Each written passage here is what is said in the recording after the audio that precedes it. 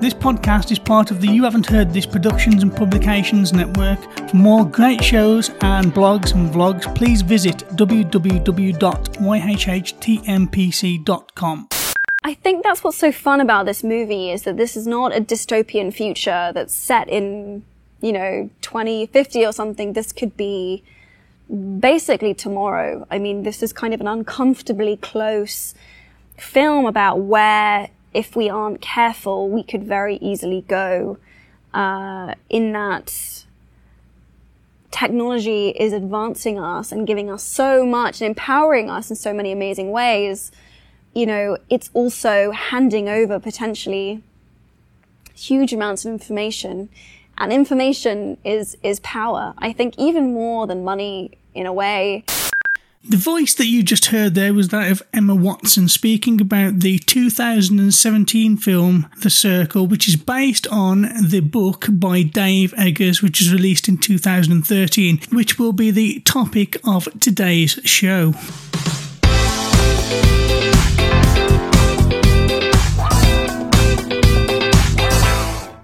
Hello and welcome to the Adapted to Screen podcast. This is a podcast where we take a book and we compare it with its on-screen counterpart. It's that simple.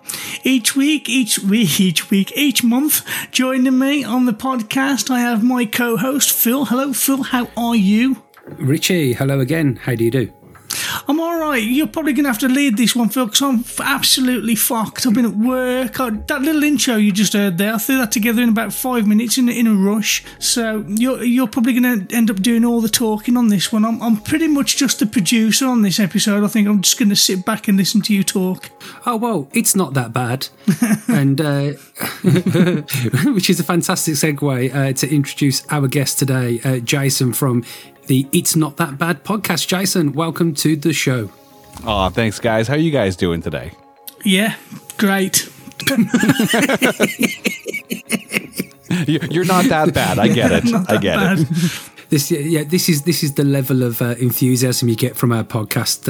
Unfortunately, Jason, we haven't G'd ourselves up or anything. It's just like Jason's going to get what everyone normally gets, whether you're a Hollywood celebrity or whether you're just a standard podcaster who podcasts around the world. So, Jason, for the uninitiated, tell us a little bit about who you are and what it is you do. Well, I am Jason Whistle. I am the host of the It's Not That Bad podcast. We joke around that we look for A grades in B movies. Basically, the whole premise of the podcast is to take movies that have a very low or at least less than 60% Rotten Tomatoes critic score and then go through and try to find the good things to say about those films. Much like this one, because I was actually surprised that this one was very low. It was in the teens, as I recall. So yeah, basically that's what we do. We break down the movies. We have a lot of fun, a lot of laughs. I know Philip has been on the show a couple of times. It really is a fun show to co-host. And you've also covered this on your podcast as well, haven't you, Jason? Which I haven't listened to, only for fear of skewing my opinion. Well, it's funny because when my wife and I were going through the list of, what do we want to cover? And we were like, well, let's find a Tom Hanks movie because there's no way the critics would hate a Tom Hanks movie. We were wrong. We found this. So when we watched this movie and did the episode, we didn't even know that it was based on a book. So we watched the movie. And then I read the book afterwards, and then I actually read the sequel to the book, which was 2021's The Every. So it's been, I kind of did this in reverse from what you guys probably do.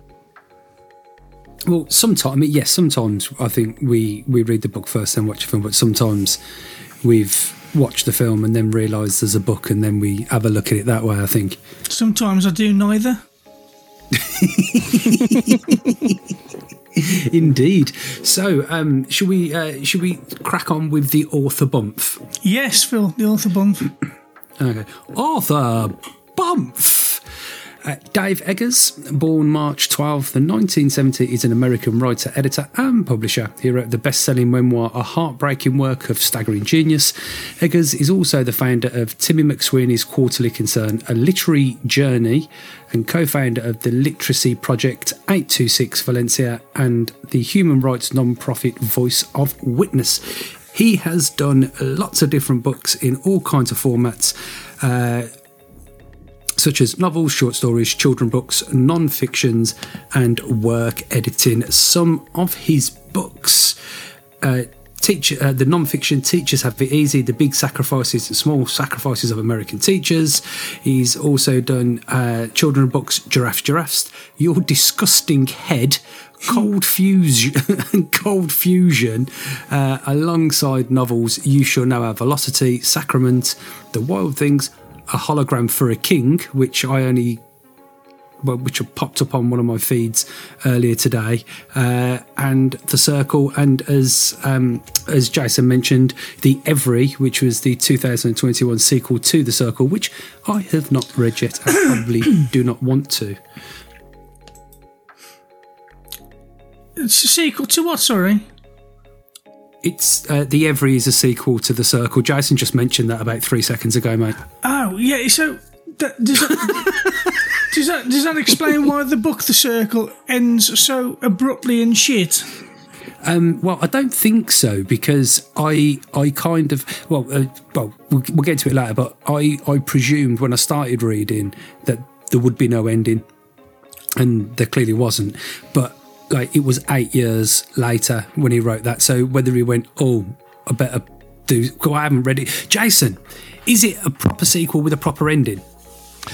It actually is, but to the same token as well, much like The Circle is one of those, it's an unambiguous ending. It's basically like, you can kind of picture where it goes. Whereas, and I'll kind of get into it a little bit. Obviously, The Circle is basically discount Google, if you will. The Every, where it picks up, it focuses on an entirely different person who is trying to bring down the company from within. The Every is what happens when, The Circle merges with a giant online e-commerce website. So imagine if Google bought Amazon and created one massive company. That's what The Every is supposed to be. And it's a bit more, if you take a look at it from the effect of technology and the ease of technology on people's psyche and the way they handle their day-to-day, The Circle can be a bit bleak. The Every can be very bleak. But at the end, it ends similar to The Circle in that one story is not going to end the company. It's just this unstoppable force that is, basically computerized online commercialism. So does The Circle, the film, take elements from The Every as well?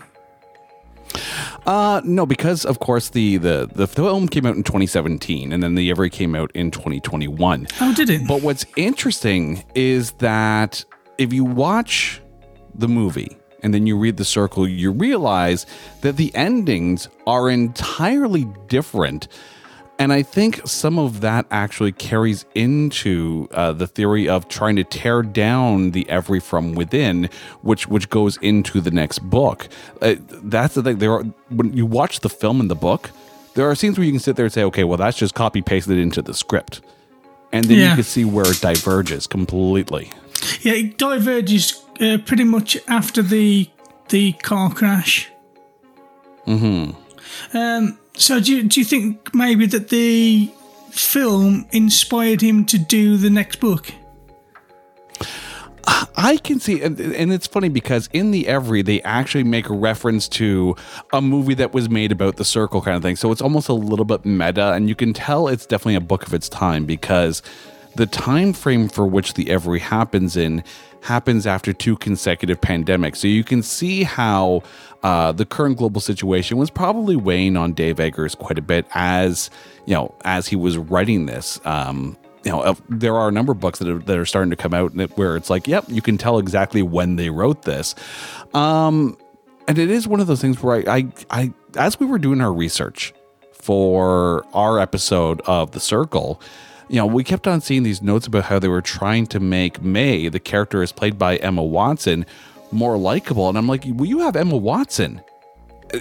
She is a likable person. How are you? And then you read the book and you're like, oh, she wasn't supposed to be likable in the first place. You're trying to make it more of a self-contained, it's kind of like World War Z. The original ending of World War Z was supposed to be this very, downbeat of an ending. And then, of course, they're like, no, we can't end on that because that's just not good for movies. If you ended The Circle, the movie, the way that they ended in the book, you'd have this silence in the theater, kind of like people had at the end of Infinity War, where like, oh, that just happened. Yeah, I think the film, The Circle, got very bad ratings. I think I'd look on Amazon and think it got like 1.5, maybe 2 stars. I think if you put the ending of the book into the film, I think it'd have had 0.5 star. Oh yeah, I mean, I was sorry to jump in there, Jason. I was bored to tears by this book. I think I might have even wept at one point. It was just, it's like, I think, like, was it like the first 4 chapters, and it was her walking into the circle.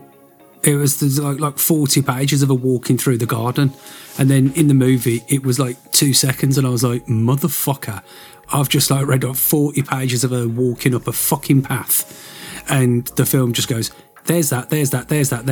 And they're in the building. She literally does that though, doesn't she? She literally just goes, there's this, there's that, there's the other. Right, come on, let's go. Oh, he proper wound me up. I was like, I've invested time in this. I wanted to see what the garden looked like. I wanted to see all this stuff, not just there. It's outrageous. Sorry, Jason, I jumped in on you there.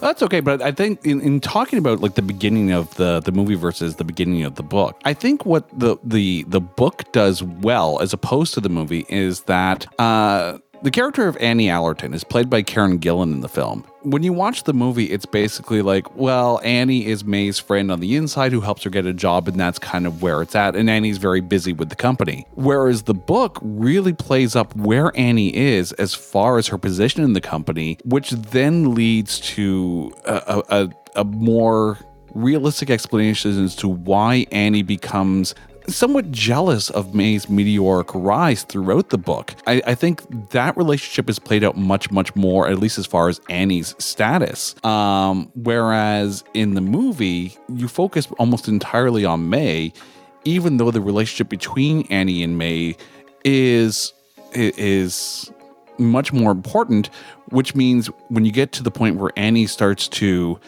go downhill a little bit because she's working too hard, because she's pushing herself, because she's feeling a little left behind, or at least jealous of the not attention, but the, how much May is doing, then you just take a look at it as, well, she's just pushing herself too hard when you're watching the movie. When you read the book, there's a much bigger explanation as to why Annie goes into this downward spiral. And it's part of the whole, what the Circle is doing, creating these apps, creating these projects where, the Circle is, at least in my opinion, one of those books where the entire moral of the story is very much, the road to hell is paved with good intentions. They have good ideas, and those good ideas are, when put on paper, they sound like a good idea until you realize the outward ramifications of it. The thing with Annie is that what really brings her down in the book is this app that they've designed in order to be able to trace your lineage back and see, just really where you came from.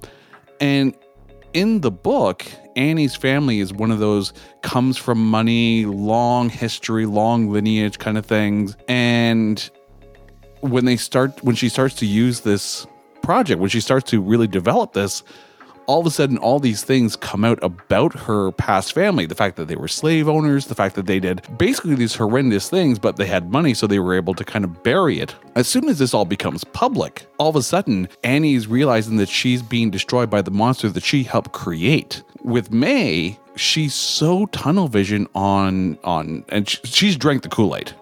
Let's just call the circle what it is. It's a computerized cult, right? She drank the Kool-Aid. That's exactly what I said when we was watching it. I was like, this is just like one of the biggest cults I've ever known. It was very, very scary. But I think something that we've mentioned on your podcast a couple of times, Jason, I feel that the book in itself is the book, but the film was never ever going to do it justice. And it would have been better being like a 6-part or an 8-part drama where you can build a bit of tension and you can build a bit of drama, so to speak, and you can develop the characters a lot more. Because as you were just talking then about Annie, it is Annie, isn't it? Am I right there? Like in the film, she's this high flyer, and then all of a sudden you kind of get the idea that Annie's jealous of May, and then next time you see her, she's completely pale faced, like you don't know what's going on. Is she on drugs? Has she had no sleep? And then she's been out of order in meetings and so on and so forth. And it's like, well, what happened there? There's a whole story, a whole plot line that's missing, which obviously in the book, you've got all that thing going on in the book, but then it's like all it looks like is that she's jealous of a friend. That's all it looks like. Where in an 8-part or an 8-part drama, you can delve into these things a little more deeper and you can cross them over, and it would have been probably a lot better. And it is interesting too, because when you take a look at the way May is in the movie versus the way May is in the book, to take a look at basically the way she's played out, Emma Watson is a much more likable version of May. And I remember when we always do this thing on our show for It's Not That Bad. We'll do like the almost star, because every now and then they'll cast someone or they'll have someone in mind, and for whatever reason, scheduling issues, it doesn't work out, so they have to go with like their second choice. Their first choice for May was Alicia Vikander from Ex Machina. And when you take a look at the way May is in the book, right, May's not the pleasant character that they made her out to be in the movie. The movie version, Emma Watson is perfect for it. I think Alicia Vikander, if she was in it, they would have to go with a much more serious tone, like they have May in the novel. I haven't seen Ex Machina, so I can't comment on the actress. I spent a lot of the film thinking, isn't that Kristen Stewart? And it's like, is it Emma Watson? Is it Kristen Stewart? I can't really figure out which one it is. But I think, like you said earlier on, like, who doesn't like Emma Watson? Who doesn't like Emma Watson? Which is a fair point to make. And she was likable up until the kayaking accident, and then she just went weird. And it was like you said, she drank the Kool-Aid. It was like there was a complete especially in the movie, a complete click of the finger change. And then it was like, then you start not liking anything or anyone, if you know what I mean. Like, because there was a lot of the film, and I said to the missus, I said, this reminds me of The Firm a little bit, an episode that me and Richie did. What do you think, Rich? No. It's nothing like The Firm. It's a completely different story. No, you're such a knobhead sometimes, aren't you? No, but just, the whole, the person's got the job at the big company and there's a secret going on. And yeah. If we're going to talk about the secret, right, first of all, right, let's just address Ty. Okay, so in the movie, this bloke starts chatting her up and then goes, come with me to a secret cave under the ground. And she goes, okay, then no problem. And then he tells her who he is. And she's like, oh, what, nobody knows? Well, surely Tom Hanks and Oswald Patton knew who he was. Right. And he's just like hanging around. And what, he's angry that they've turned his stuff into something. It just didn't seem like... They knew he was there. Well, that's what I mean. Like, they knew he was there, but, like, nobody else knew who he was. But, like they kind of pointed at, oh, this is a bit of a conspiracy. I'm just hiding here, and they're not using my true self for its true self. And it was like nothing actually happened with it, other than he looked on disappointingly at one point. Yeah. Oscar worthy. Yeah. It's this is one of the things where the book and the movie, greatly differ, is not just May's relationship with Ty, but I mean, there's an entire storyline with Francis that is, completely removed from the movie, which I kind of get. Francis is a little bit of a creepy character, and just to explain, so Francis is this guy who May has basically a sexual relationship with, right out of the bat kind of thing, he not really. He keeps spunking himself before anything happens. Well, I didn't say it was good, but basically, and then of course Ty is kind of created this persona where he hasn't really told May who he is, but they keep on slinking off and having sex in this cave or in the bathroom or whatever the case may be, which he's somehow able to bypass all of the circle's sensors and cameras and the like, and it's like just reading May's interaction with the two of them in the book, it's like, did she just come here like it's band camp and she's Allison Hannigan, or is but the thing is, I think John Boyega actually did a decent job as Ty. Ty is supposed to be this character who, part of the big three, right? There's Eamon Bailey, Tom Stenton, and then Ty. Eamon Bailey being played by Tom Hanks. Tom Stenton's very much like as played by Patton Oswalt. He's very much like the corporate gunslinger, if you will, the guy who goes to Washington and deals with all the politicians, greases the palms. He's the guy doing all the backroom dealings. Eamon Bailey in the book and in the movie as well comes across as this very, I don't want to say Bill Gates, but more, that altruistic mindset. Again, the road to hell paved with good intentions, because when he talks about his son not being able to experience all these things, so for people who go transparent, i.e., being broadcast all the time, as much as I want to say, a la Truman Show, he didn't know he was being broadcast. So it's more like Louis the 19th King of the Airways, which is actually a Canadian film, which you could tell inspired the Truman Show. Once they go transparent, then people who cannot go out and experience these wonderful things like mountain climbing and kayaking, they can experience it through video from people who do that. So in that essence, the idea of life transparency makes sense, but it carries with it so much more.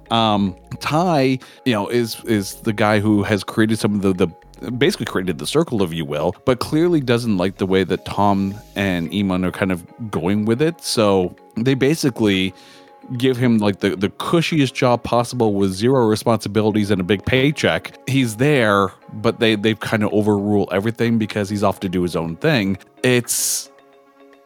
And yet it's almost that you can see Ty's the one that's a bit more ashamed because he's the one who created the beast and he doesn't really know how to bring it down. Well, I think there were some red flags, very, very early on with like the camera thing, because we've got this sea change, you've got this camera, and look, you can see here, here, and here, and look, you've got all these cameras, 140 cameras in this one area. It's like, who's agreed to that? Surely that's like illegal that you've just put all these cameras up. Surely someone is saying something. And then in the movie, you've got the senator going, yes, we're going to crack down. And then like 2 minutes later, she's being investigated. It's like, one of those, is it? And then like May, she's like, oh, I know, I've got a great idea. Why don't we force everyone to use it so that's the only way they can vote? And then a bit later in the film, they went, yes, 22 countries have already signed up. You're like, nobody's done that. Not even a dictatorship. Like dictatorships would tell you to fuck off because they do it themselves. And you wouldn't have like the UK or France or Italy go, that sounds like a really good idea. No, we have some bloke, Bob in a wheelchair, who sits in the voting booth for 12 hours ticking people off, and like once every 4 years. That's his job. You know what I mean? It's just like it was getting a little bit too far fetched for me, I think. I think that's where it could really, a series of this would actually do good, because you could see why a government would sign up with it if you understood the quid pro quo that the circle was offering them. If the circle was offering them access to all of their cameras and information, then that helps their police forces and whatnot. That's where a government could sit there and say, you know what, if we work with the circle, then we have all this access and we can help prevent crime in our cities and whatnot. And that makes sense. But that in an hour and a half film, you don't really have the time to explore that. They didn't really explore the why in the book. There's a problem you have, though, with a company like that becoming a private company, taking over that many things. Because, for instance, in the book, you've got that section where you've got the aquarium, and they've swapped the original keeper. They've got rid of her, and they've replaced her with this other bloke because she wouldn't do what they wanted her to do, because she basically knew what was going to happen when the shark went in the tank. So they got rid of her. And their words were, we don't want people working in here who think like that. We don't need people like that in here or in the circle. So immediately they're saying she's not in the circle. So she's probably lost all of her accounts. She's probably not in the social system anymore, which means she hasn't got access to all the stuff that's in the circle. So if they're a private company, they're allowed to do what the fuck they want. It's their company. So if they own everything, suddenly they decide, well, we don't want you in the circle anymore. You could pretty much become homeless overnight. You'd lose everything. Oh yeah, pretty much. Mm-hmm. Yeah, I agree. So with the that. government couldn't allow that to happen. That's why Google and people like that can't become really any bigger than what they already are. I think where the circle really kind of hits, though, and they really explain this more in the Every. Think about this. How many programs have you installed on your computer where you just skim through the terms of service and hit I agree because you can't be bothered to read 15 pages of terms of service? All of them. Every time. Absolutely, right? And that's where the Every expands on that. In the sequel, the Every, the girl that's on the inside trying to break it down basically feeds all these really, really bad ideas into the great think machine that is the Every. Apps that should, by all rights, bring down a company for even trying to put it out into the ether. But yet people are so willing to not think for themselves that they're like, oh, this is going to tell me what I should eat? That's not, breaking some cardinal social rule. Great, I'm going to do this and I'm just going to eat that. And this app is going to tell me when I need to get up and walk around. And it's going to tell me when I'm using the same words over and over again. And it's going to tell me this and that, to the point where people can no longer make their own choices because they're so reliant on their computers and their phones to tell them exactly what to do. That's where the movie, I think, plays a little bit. When they come up with that, True Match or whatever the Find the Person app is, and they hunt down the fugitive in the UK, that's where you also get like the mob mentality of online communities. People who are just like, oh yeah, I'm gonna get in, I'm gonna track this person down and all that, and you see it. You see people getting canceled for something that happened 20 years ago. Mm-hmm. And while 20 years ago, they were a different person entirely. So you see that it's almost like in the first Avengers film, and I'm sorry, this is the second Avengers reference I've dropped on this episode. You carry on. But I'm a geek, but it's Loki standing amongst everyone going, you crave subjugation.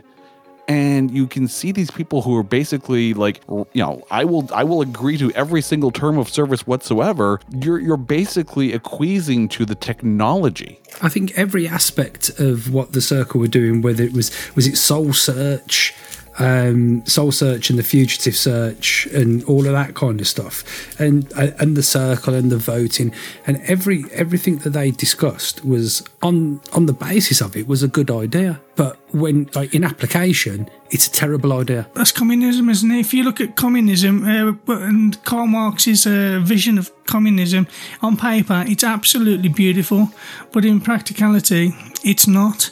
And everything, this is the same in theory.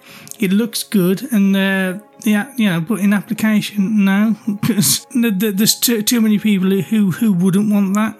But those people are the people that stop communism from working. Those people are the people that are going to stop the circle from working. So they need to eliminate them, or they have to try and force them on board. I suppose it's a bit like, I suppose you could liken it in a way to capital punishment. I mean, we don't kill our prisoners or anything like that in the UK, and sometimes there might be someone who's really heinous and you go, like, that geezer deserves it, he proper needs it.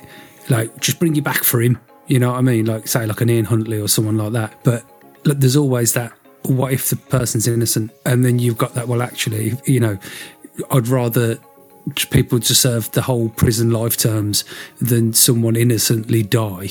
And I suppose that's a kind of a similar thing to this. Like, it's all a great idea until you go, actually, practically, it's not very good at all. And there will all be, and I think, like, especially on some of the applications that we're talking about, like, for instance, that soul search, what you could be found anywhere at any time. And there was the point, the bit in the book, she went to the health clinic or the health centre, and she was talking to the woman at the party, and she's like, yeah, we just put chips in people's bones. You're like, you fucking do what? And she was like, yeah, it like eliminates 99% of kidnappings. It's like, I don't give two fucks. Like, I mean, but at the same time, you're like, oh yeah, do you want anyone kidnapped? No. But do you want everyone chipped up? No. That was the difference between the book and the film as well. In the film, although she did drink the Kool-Aid for a little bit, in the book she was fully immersed, and she was the Kool-Aid for pretty much most of the book. It was just a little bit in the film. She was a bit dubious, and she wasn't quite on board before, you know, at the start. And there's a little bit in the middle where that accident with the kayak, and she loses it a bit. And then as soon as the car accident happens, she's fully out of. She doesn't give a shit. She's taking down the company, which in essence is completely different from the book, because in the book she was just she was like a Karen. Yeah, but that doesn't. but that doesn't sell tickets, does it? Emma Watson being a nutter doesn't sell tickets particularly. You have to have some form of happy ending. It's like, for instance, have you ever seen The Darkest Hour with Gary Oldman? I have not, actually. It's basically based on when Churchill takes control, becomes Prime Minister during the Second World War, and England are losing, or the Allied forces are losing against Germany. Germany are much more powerful, they've got better weaponry, they've got more men, and there's a lot of people going, look, you know, we need to make a deal with Hitler, we can't go on. And America are going, well, we ain't giving you the planes that you've paid for because we can't get involved, and this, that, the other, is all that kind of stuff. And it just like kind of ends. That's the end. And you're like, oh, like, are you going to give me a little bit about like what happened? Like, even though we know what happened at the end of the war, it's like, are you going to put some like writing up and going, this happened? It's like, no. It's like, bastard, I've just watched this film for 2 fucking hours and there's no ending. Even though, like, I know what happens at the end. It's a bit like watching the Titanic and it finishes before the fucker sinks. You know what I mean? It's like, shit, there's no ending. No, but that's how the film felt. It's like, there's no ending. Like, nothing's happened. Okay, she might have gone, ooh, everyone's going transparent. The end. Well, are they? Yeah, this is the first time I've ever read a book where the endings piss me off because it hasn't had an ending. Well, most books have an ending. You get it in films a lot. You can watch an amazing film, you can watch a film, it's the best film you've ever watched in the world, and then the last 2 minutes can ruin the whole film for you because it's not a proper ending. This is the first book I've come across where that's how it ends. Well, actually, I mean, sorry, before you jump in, Jason, actually, I think Limitless was kind of like that a little bit in the book. I mean, in the book, he was sitting in a hotel room basically waiting to get caught or to die, wasn't he? And there wasn't really, the ending is ambiguous. Does he die? Does he get caught by the police? Yeah, that leaves it to your own imagination. It just ends with her fully immersed and fully you know, taken on board. Plugged into the Matrix. Plugged into the Matrix, yeah. I mean, when the accident happens, when Mercer goes off the cliff, in the film, she takes, like, God knows how long off work, and she goes back to her mum's and she unplugs from the Matrix. In the book, no, she just stays plugged in. Yeah, it's I don't know. Maybe the book wasn't written for people like me and you, Richie. Maybe. I think the book can be appreciated more if you watch shows like Black Mirror. When you watch a show like that, you know it's not going to be a happy ending. You know that this is basically like, you could see how The Circle and Black Mirror kind of go hand in hand.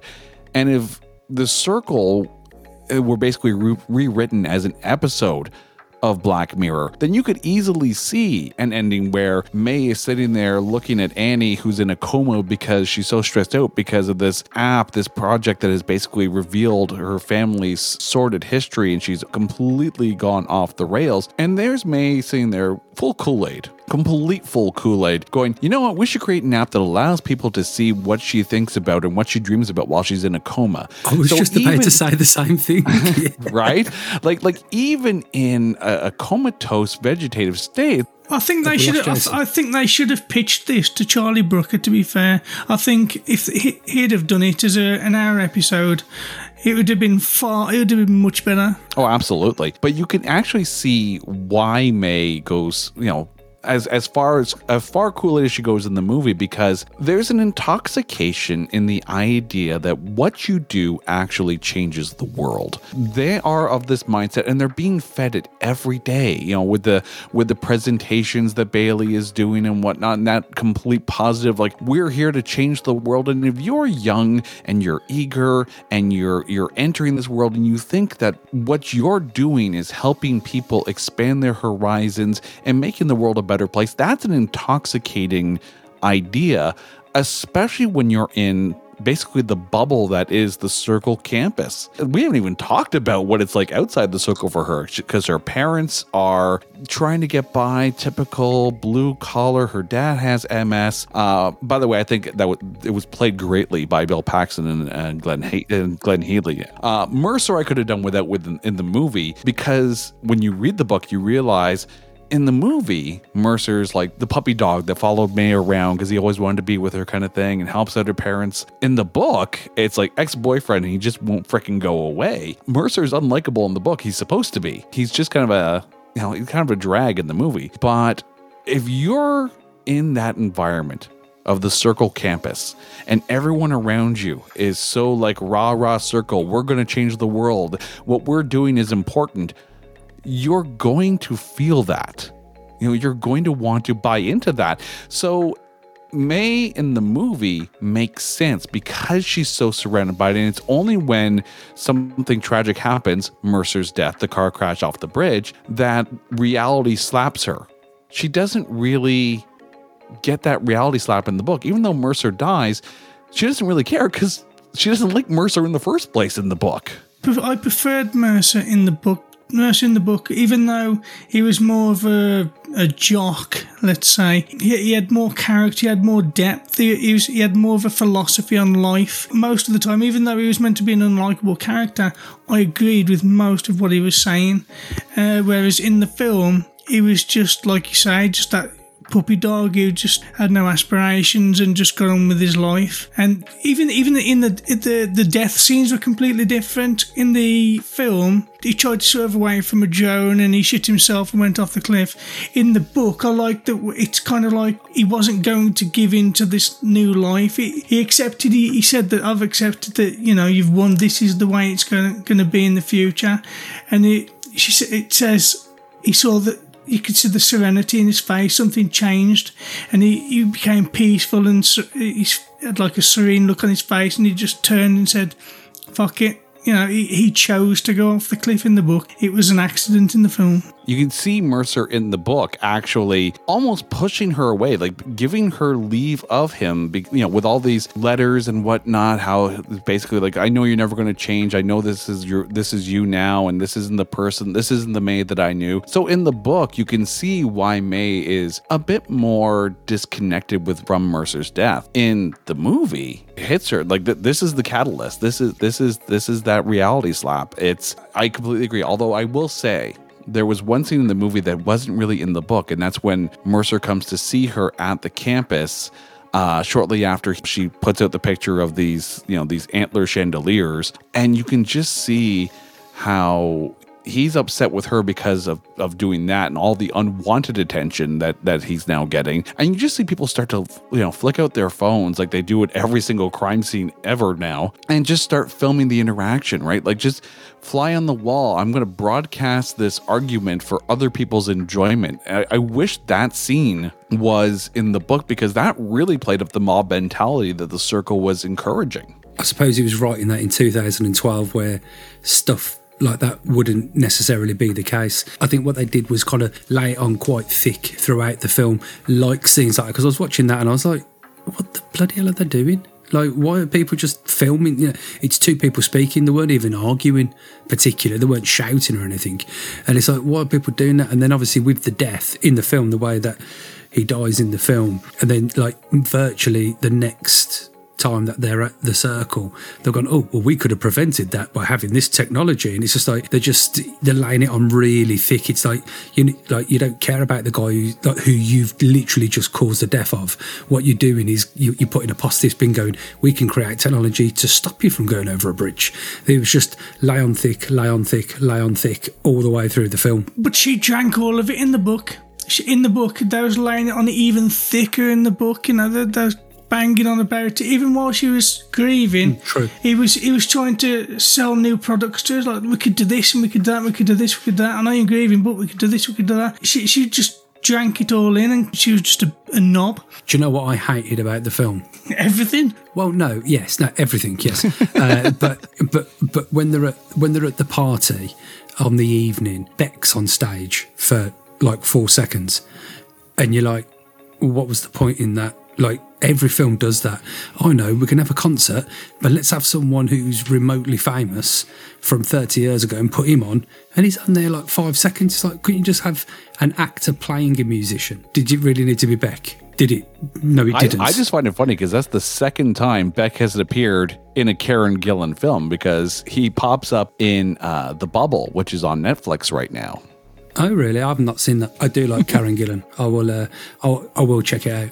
I don't understand why, if they're going to use Hermione Granger, dickhead. If they're going to use Emma Watson, why does she have to have an American accent? If you've got an English actress, why can't she be English? Annie was Scottish. Yeah, exactly. So you can't have too many because it's an American film. Well, get an American fucking actress then. But they wanted Emma Watson. It makes no sense to me. It just makes no sense. There's so many good American actresses. Why choose Emma Watson? If you're going to use Emma Watson, she's a British actress. Use her because she's British. She was probably because she was like... That's like saying you can't have any British person ever do an American accent. Right? Gary Oldman can only be British in every film. Patrick Stewart can only be British. In my opinion, yeah, I don't see the point. If you're going to get an American... That's why you don't make films, Richard. There's so many good American actors out there. Why do you have to have a British person pretending to be one? Because half the time, that sounds shit anyway. Because her previous 6 films grossed about $4 billion. It was the other one you compared it to, Kristen... Kristen Stewart. They literally look the same, I think, personally. I mean, I completely agree though with that. But isn't she an American who has done British accents? In Charlie's Angels, wasn't she doing a British accent in Charlie's Angels? I just disagree with that. I don't see the point in it.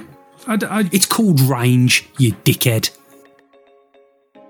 That's like when they took Broadchurch, the show with David Tennant, and then they did it for the American audience called A Grace Point. But they kept David Tennant in the same role, but made him have an American accent. Like, why? Oh, was it any good? Was it good or was it rubbish? I'd rather watch Broadchurch. I meant the accent. David Tennant can do pretty much anything, and I'm all here for it. I mean, he is the reason why the first season of Jessica Jones was as good as it was, and that's nothing against Kristen Ritter, but he was so good. He was so good. Did you have you seen Bad Samaritan? Not yet. It's on my list of movies to watch, but yeah. Well, it's literally the same character in Jessica Jones. He hasn't got any powers, only the power of persuasion, but not supernatural powers of persuasion. It's very good. I think he started making a living of being a bad person, which he does very well, actually. Well, between that and Staged, I'm all for Staged. That show has gotten me through the last 2.5 years. I will watch that more times than I care to admit. Yeah, I saw a thing once about like Doctor Who fans. Like Doctor Who's married Doctor Who's daughter because he's married to what's his face? It's Peter Davidson's daughter, Georgia. That's it. Yeah. He's married to her, isn't he? Yeah. So I thought that 10 married, funny. 5's daughter. Yep. That was pretty cool. There was the other part that not that I found annoying, but like would have got me the sack in the film. You know, when she's at a desk and those two people come over and they're like, "Oh, you weren't at work the weekend," and she's like, "Nah, I was kayaking." And like, "What, who have you told?" "No one." "Why?" And they're like, "Oh, well, you should do this and you should do that, and there's 100 groups, and why aren't you here?" And I was like, if it was me, I'd just be like, "Right, the fuck off now. I'm gonna have to like kick you in the dick." Which one is it? But that's the funny thing, though, is those two characters, and that scene is pretty much pulled straight from the book, put into the movie, like copy paste, all good as far as dialogue goes. Those two are definitely the cautionary tale. That's when you sit there and go, "Oh, it's a cult. I get it now." And it makes sense. Absolutely makes sense. You know, if that is the culture that the Circle has bred in amongst their young workers, then absolutely those two people would exist. And also when she first starts the job and she's basically, I don't know, customer relations or whatever, and he's like, we aim for 100. That's what you've got to aim for. And then he gets to 99 and he goes, "I'm just going to ask her why." Like, no one gives a fuck. I'll give you 99, mate. Go away. I ain't changing my score. You know what I mean? And it's just like, it was kind of like 100 was the minimum. You're like, you're never going to please everyone all of the time. So why is the 100 the minimum? Like, surely make it 95 and we're all right, you know what I mean? Because there's people out there who are a bit knobby. There are Karens. So, you know, there's always going to be a shorter score than 100. You can't have 100 every time, surely. Well, I mean, there's the absolutionist of the Circle, right? It's got to be all or nothing. We are the best. There is no other kind of thing. And in a company where it's completely data driven, right? These aren't people that they're dealing with in their minds. They're analytics. They are human numerical representations of service, of everything that they're doing. So you can see how in a company like that, you are driven entirely by not necessarily the amount of work you do, but the results shown. That's the one thing in the Every that they kind of play up, in that people have started to game the system on the inside, where it's like, I'm going to maintain a 100%, but I'm not going to do as much work, so my ratings are better, as in opposed to they're going for quality over quantity, but then the quantity suffers. Yes. But all they see is the quality. All they see is, you know, the 5 stars, the 100% kind of thing. I get that as well, and it's just like, but I suppose I come from the opposite side, where you're not going to please everyone all of the time, are you? Oh, you can't. But their thing is, you know, they're going to try anyways, and it's almost as if, you know, if someone gives them a 99 or a 98% and all of that, and then they come back and say, "Hey, just double check and make sure you were fully satisfied." Part of the Every, it's kind of like Twitter as well, right? Where they'll they're smiley and they'll sham it kind of thing. It's like having a YouTube channel, right? You either thumbs up or thumbs down, and the more thumbs up your videos are, the better it is for the algorithm. If someone were to give you that 4-star rating, you come back and go, "Just curious why you give me a 4-star rating," then, you know, all of a sudden you're almost shaming them for giving you a realistic rating, right? So when you realize that, as you read the book too, you realize just how, and especially in the Every, how much shame aggregate is involved in the way they push these products, and, you know, take a look at the impact of everything that they do. I mean, you see it now, right? Oh, you can't buy this, it's made here. Or you can't do this because the person who runs that company, they supported Trump or whatever, right? Like, you know, I hate to bring that into it, but it's a real thing where, like, people are not going to these things because of some level of shame aggregate. But it takes out the equation of just the person who runs their business, and whether they support one candidate or another, or whether they believe one thing or another, it doesn't matter. Did you like the hot dog? Yes, 5 stars. It's all good. Well, we had some protests. It wasn't last year, maybe a couple of years ago, and some people pulled down a statue, and the statue of the chap, he was like involved in slave trading back in the 1700s or whatever, and like you can kind of, on one part, I get it. You know, this guy's represents slave trading, so there shouldn't really be a statue. However, there's a better way than just going and ripping it down and throwing it in the sea. Putting a protest together or a letter to say, let's get this taken down because it's not really fair. Because what happened then was all sorts of statues were getting attacked, and like Churchill's statue was getting attacked. And I know that he'd done some not great things in the past, but then you get like a load of like, you know, skinheads go down to protect to the statue, which causes even more aggro. And you're just like, you know, there's a lot to being said to being in the centre. You see that in the States too, and you know these are the kind of things that make me happy I'm Canadian. But you start to see it as well here. You know, you see statues of Confederate generals being torn down because people look at the past and go, well, this is wrong. But you're looking at it through the lens of 2022 as opposed to the today, lens of absolutely, right? And you take a look at, especially that whole, like, you know, I need 100% on this survey or this post-survey kind of thing. This shows that people forgot how to meh. The word meh is probably the most powerful word out there. People have forgotten how to meh. And, you know, being shamed into not giving 100% score, it goes right there. Like, it's okay. You can be meh about something and not have a big good or bad. It's just meh. Well, I think it's I was talking to someone else the other day about things that are tradition. Like, you have traditions, and whether those traditions hold up in today's day and age. Like in this country, we still have fox hunting, and for want of a better word, it's a tradition that's gone back centuries.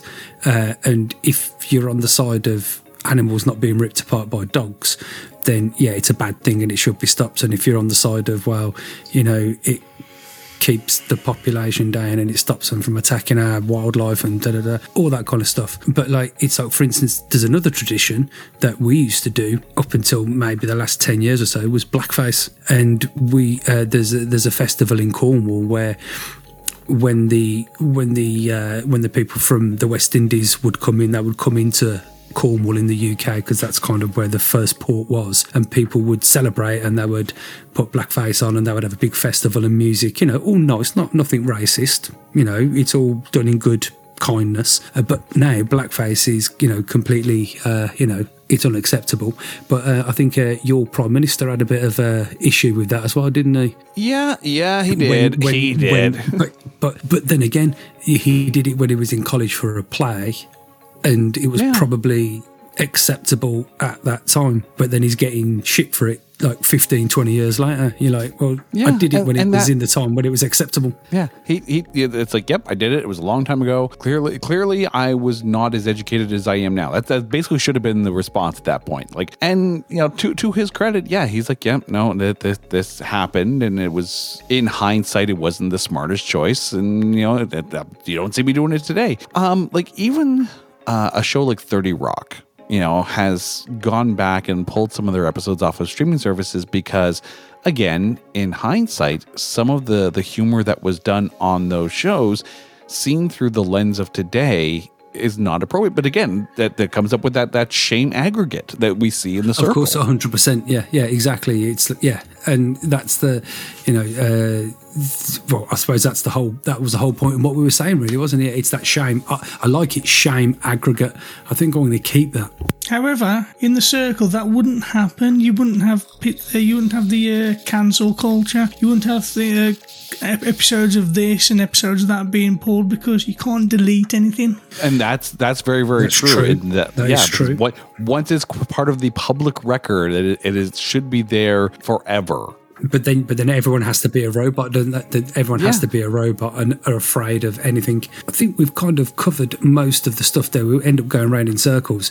This is the time where we ask, if you could replace one of the actors with a different actor, would you replace anyone, or would you keep the cast exactly how they are? Honest to God, I think they did an amazing job of getting who they did for that shit show of a film. I think the only person I might change might be Eller Coltrane, who played Mercer, and it's nothing against him. It's just the way that the character was written. I think I'd rewrite the character a bit more to match the tonality of Mercer in the book. How he's the ex-boyfriend who's really against everything that May is doing, and you might want someone who's a bit more gruff, I think, and his name escapes me right now, but the guy who plays Jason Stackhouse from True Blood, I think, would have been a good person for that role if they made Mercer more like he is in the book. Oh yeah, okay, yeah, Ryan Quanten. Yes. Yeah. I could see that. Yeah. That's pretty cool. I don't think I would have changed anyone in particular, only because nobody really got enough screen time other than May. For instance, Tom Hanks, I think he was completely wasted, although they've probably gone, do you want £5 million for 2 weeks' work? And he went, yeah, I do. Yeah, please. Well, it does make sense that Tom Hanks was also in A Hologram for the King, the movie that was made based on that Dave Eggers book. But I do think that, if you take a look at how Eamon Bailey plays in the book and the movie, Tom Hanks, they could not have found a better actor for that role. And I thought Patton Oswalt was very well cast. Yeah, I think I wish they had fleshed out Ty a bit more and given John Boyega more to work with. But I also really loved the chemistry between Emma Watson and Karen Gillan. Like the two of them, you could see where the friendship between May and Annie, was at that point. And I think Karen Gillan did a phenomenal job. Yeah. If you could pick a soundtrack or a song to accompany the film, is there one that you've got in your mind? I was going to say, if I were to pick a song that would go well on this kind of soundtrack, I think Leonard Cohen's "Everybody Knows" would be a phenomenal choice for this. Yeah, it's a good pick. Yeah, as far as soundtrack goes for this film, I'd need something indie, something I don't know, something acousticy indie, singer-songwritery. I don't know. I'd slap a load of 90s UK indie crap like Republica, or that kind of stuff like Ready to Go or whatever. Just that kind of indie pop. Shed 7. Throw a bit of that on Space. Bit of that, I think. Massive Attack. Oh, Massive Attack would be good. Actually, that would be a very good choice. Yeah. Yeah, I like that. Yeah. I changed my mind now. I'd have Massive Attack. I think is that it? Is that all the questions we do at the end? We do the soundtrack. We do the change the actor. No, but what if you could change anything in the film? What would you change? Oh, go on then. What would you change, Jason?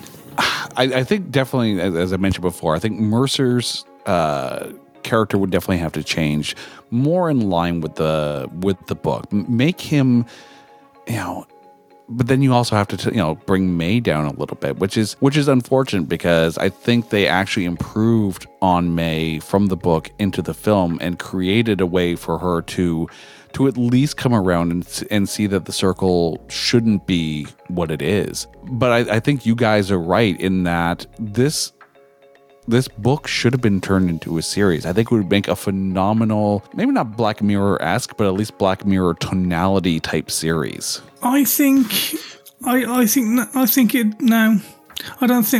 I'd want to watch a whole series. I think it just needed it needed an episode of Black Mirror. You give this to Charlie Brooker, give him an hour maybe, and Charlie Brooker could have smashed this. No, but the thing is, I think what you're missing there is we'd never watch this film anyway if we wasn't doing this podcast. And like with the series, what you could do, you could have for instance, not necessarily an individual episode on each person, but look, Mercer could be explored more. So, for instance, when that came out, when that picture went out of his antler thing, you could have people in the street going, "Oh, can I have one of those? Can I have one of those?" And then, "Oh, you fucking deer killing motherfucker," and all that kind of. And then what you've got there is the 50-50, like we was just saying then about being in the centre. You've got that half of the people going, "Oh, that's great artwork. Can I have some?" And then the other going, "You deer killing bastard," and then you could have the inner turmoil between their parents, where you can see them going, oh, we're worried about May, and Mercer's such a nice guy, and this, that, the other. And you could have all of it, like you could have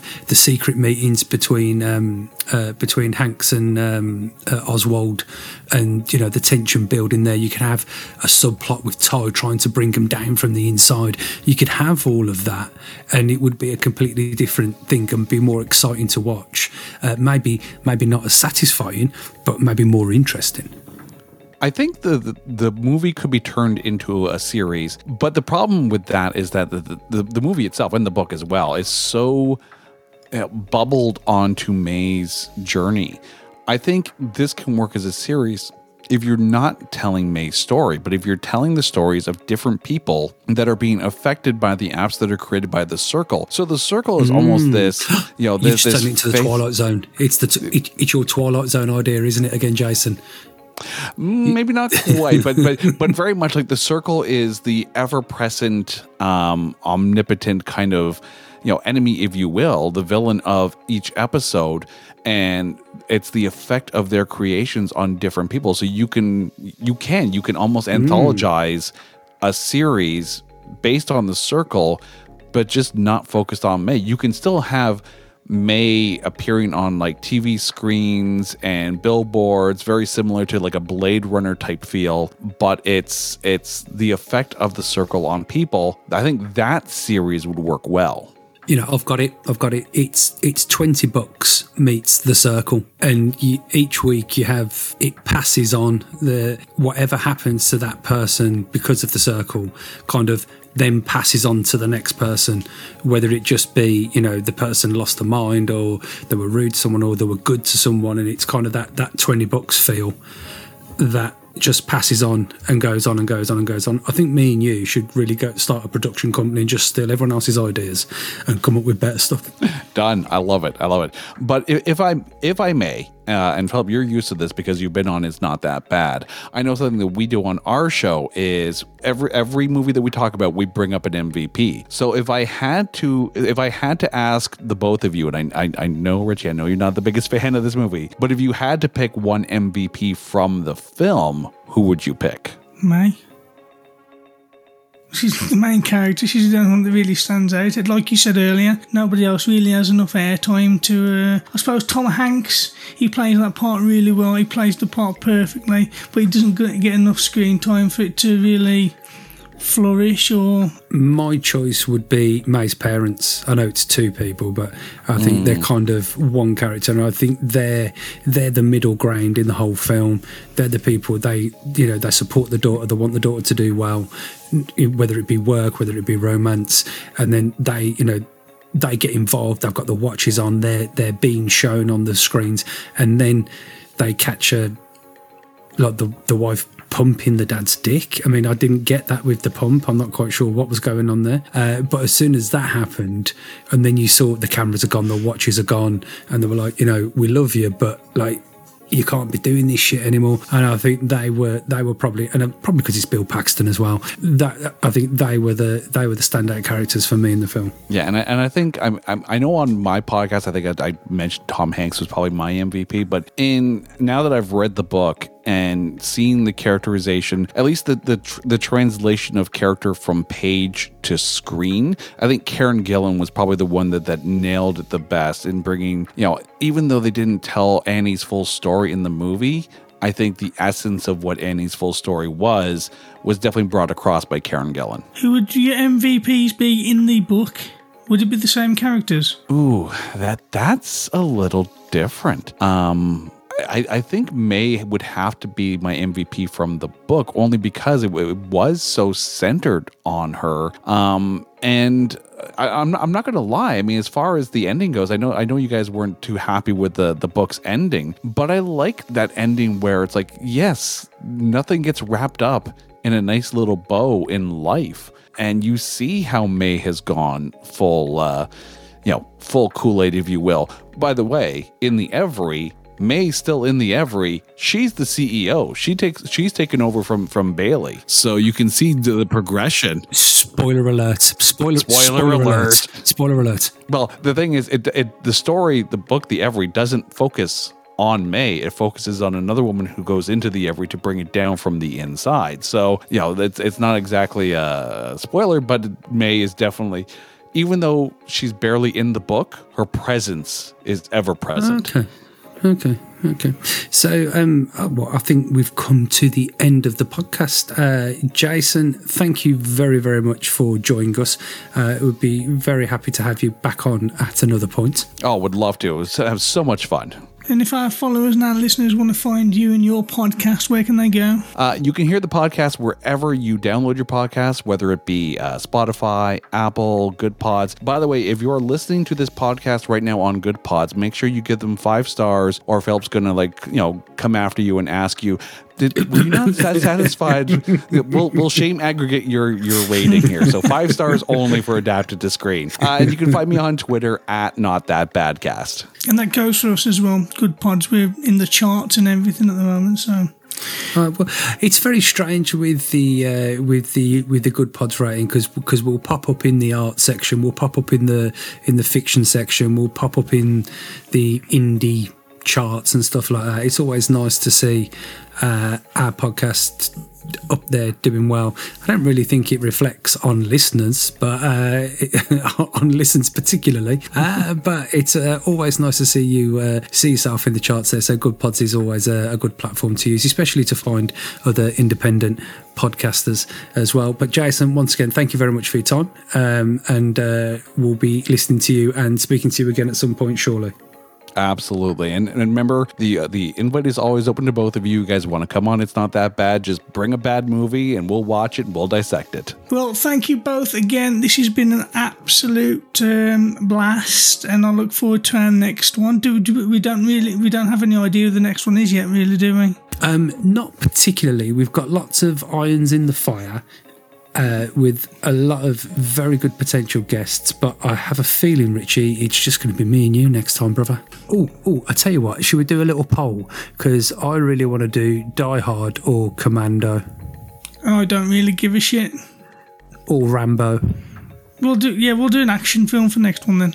Yeah, I think so. If we do either Commando or... Because I got my 10-year-old daughter to watch Rambo the other day and she quite enjoyed it, so I'm going to try and get her to watch Commando. Hang on, is Commando a book? Am I making that up? I'm not sure. I think that Commando was meant to be a Die Hard sequel, I think. No, I'm sure Commando is a book. Have I made that up? I'm sure we'll work it out for the next one. Yeah, fuck it. Excellent. Well, again, thank you, Phil. Thank you, Jason. It's been an absolute pleasure. So until next time, this has been the Adapted to Screen podcast, and we've been talking about The Circle, the book versus the film. How would you describe what The Circle is to, say, your grandmother? It's the chaos of the web made elegant. Speed round, Paul or John? Early Paul, late John. Mario or Sonic? Early Sonic, late Mario. Needs of the society or needs of the individual? Should be the same. You're most scared of? Unfulfilled potential. I am a believer in the perfectibility of human beings. When we are our best selves, the possibilities are endless. At The Circle, there isn't a problem that we cannot solve. We can cure any disease, and we can end hunger without secrets, without the hoarding of knowledge and information. We can finally realize our potential. Circlers, do you like to share?